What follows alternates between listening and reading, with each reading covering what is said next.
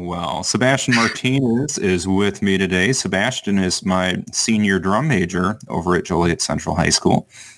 And we had an e-learning assignment last week where the students had to suggest some music to me.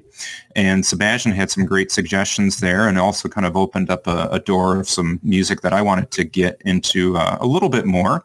So Sebastian today is going to give us some suggestions on some Latin music that he really likes. And I think he's going to tell us where we can find that music as well. So go ahead, Sebastian.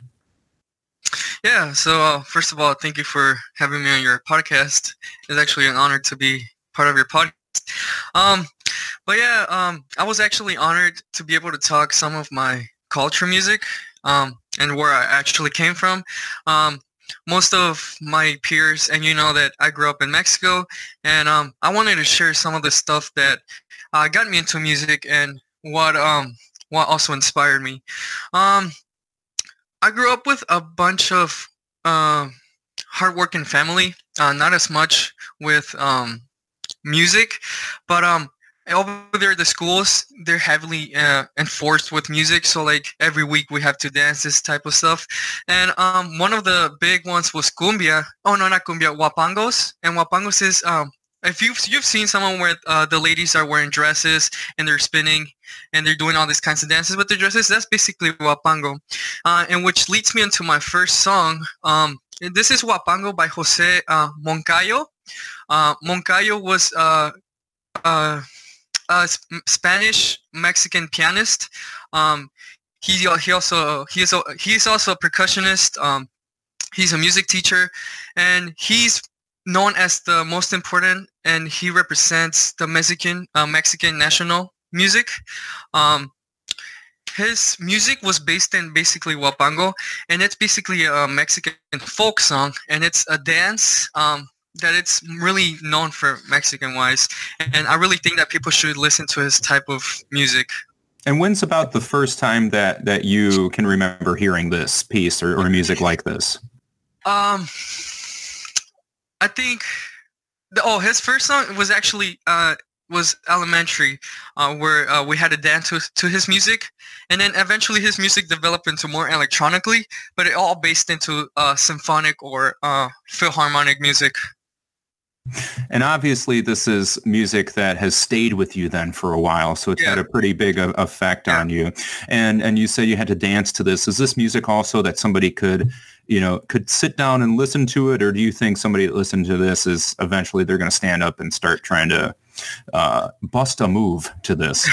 Yeah, it's that type of music where you listen to it and then you kind of start wobbling your head to it, and then that's when you eventually get the rhythm of the song and you kind of want to dance to it. But if you listen to it, you will basically imagine Mexico or some kind of Latin area. Absolutely. Cool. And all of this stuff too that we're suggesting, or Sebastian is suggesting, we're going to put a link in the description of this so then people can find out, okay, where can I actually hear and move to this wonderful music. All right, on to the next one. Oh yeah. The next one, you probably know this one, El Cumbanchero. I might. It's by Rafael Hernandez. Okay. Mr. Fist actually played it for marching band when I was in 8th grade. Okay, now I remember that. Yeah, and we have that piece in the band room. Yeah. That's one of my favorite songs.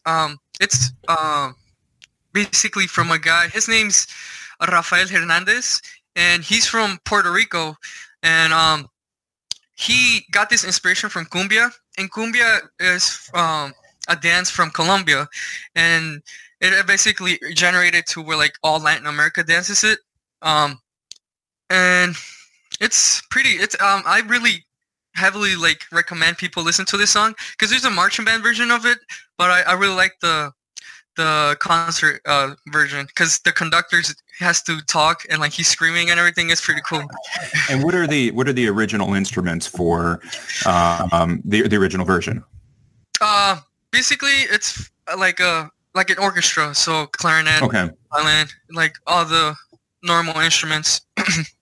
And where did you first hear this piece? Was this something also that came from your schooling, or is this maybe something you heard on the radio or at a concert?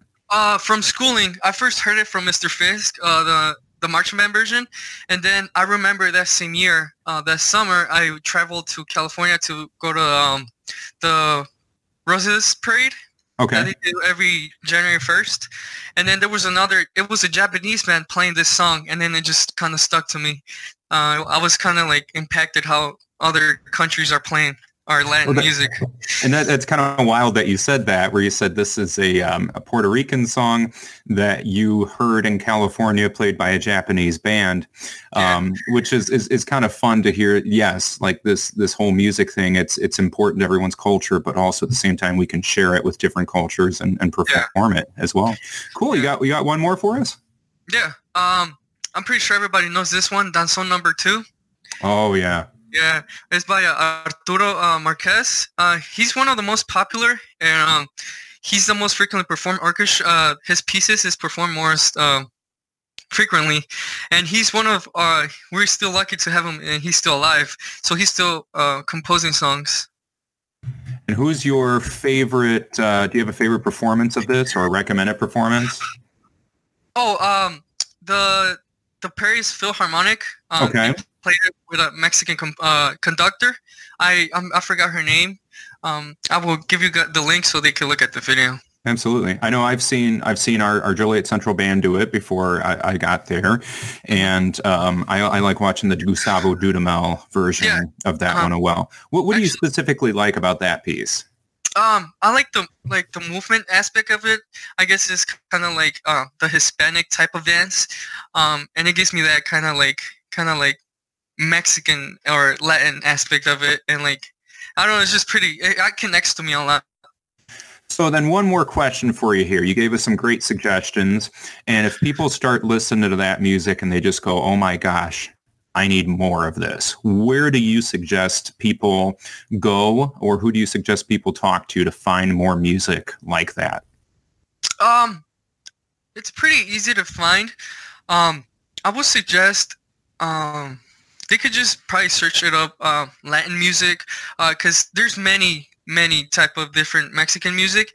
But what's cool about the Hispanic is that it starts off as classical, but then it develops into other type of band. So like the link that I posted for the video of La Sonora Dinamita, that type of music originated from classical, and then it's into this brass type of stuff.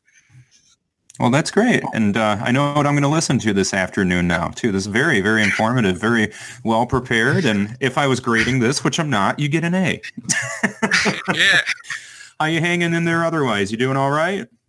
I'm pretty good. Kind of bummed out about my senior. How's it going? But yeah.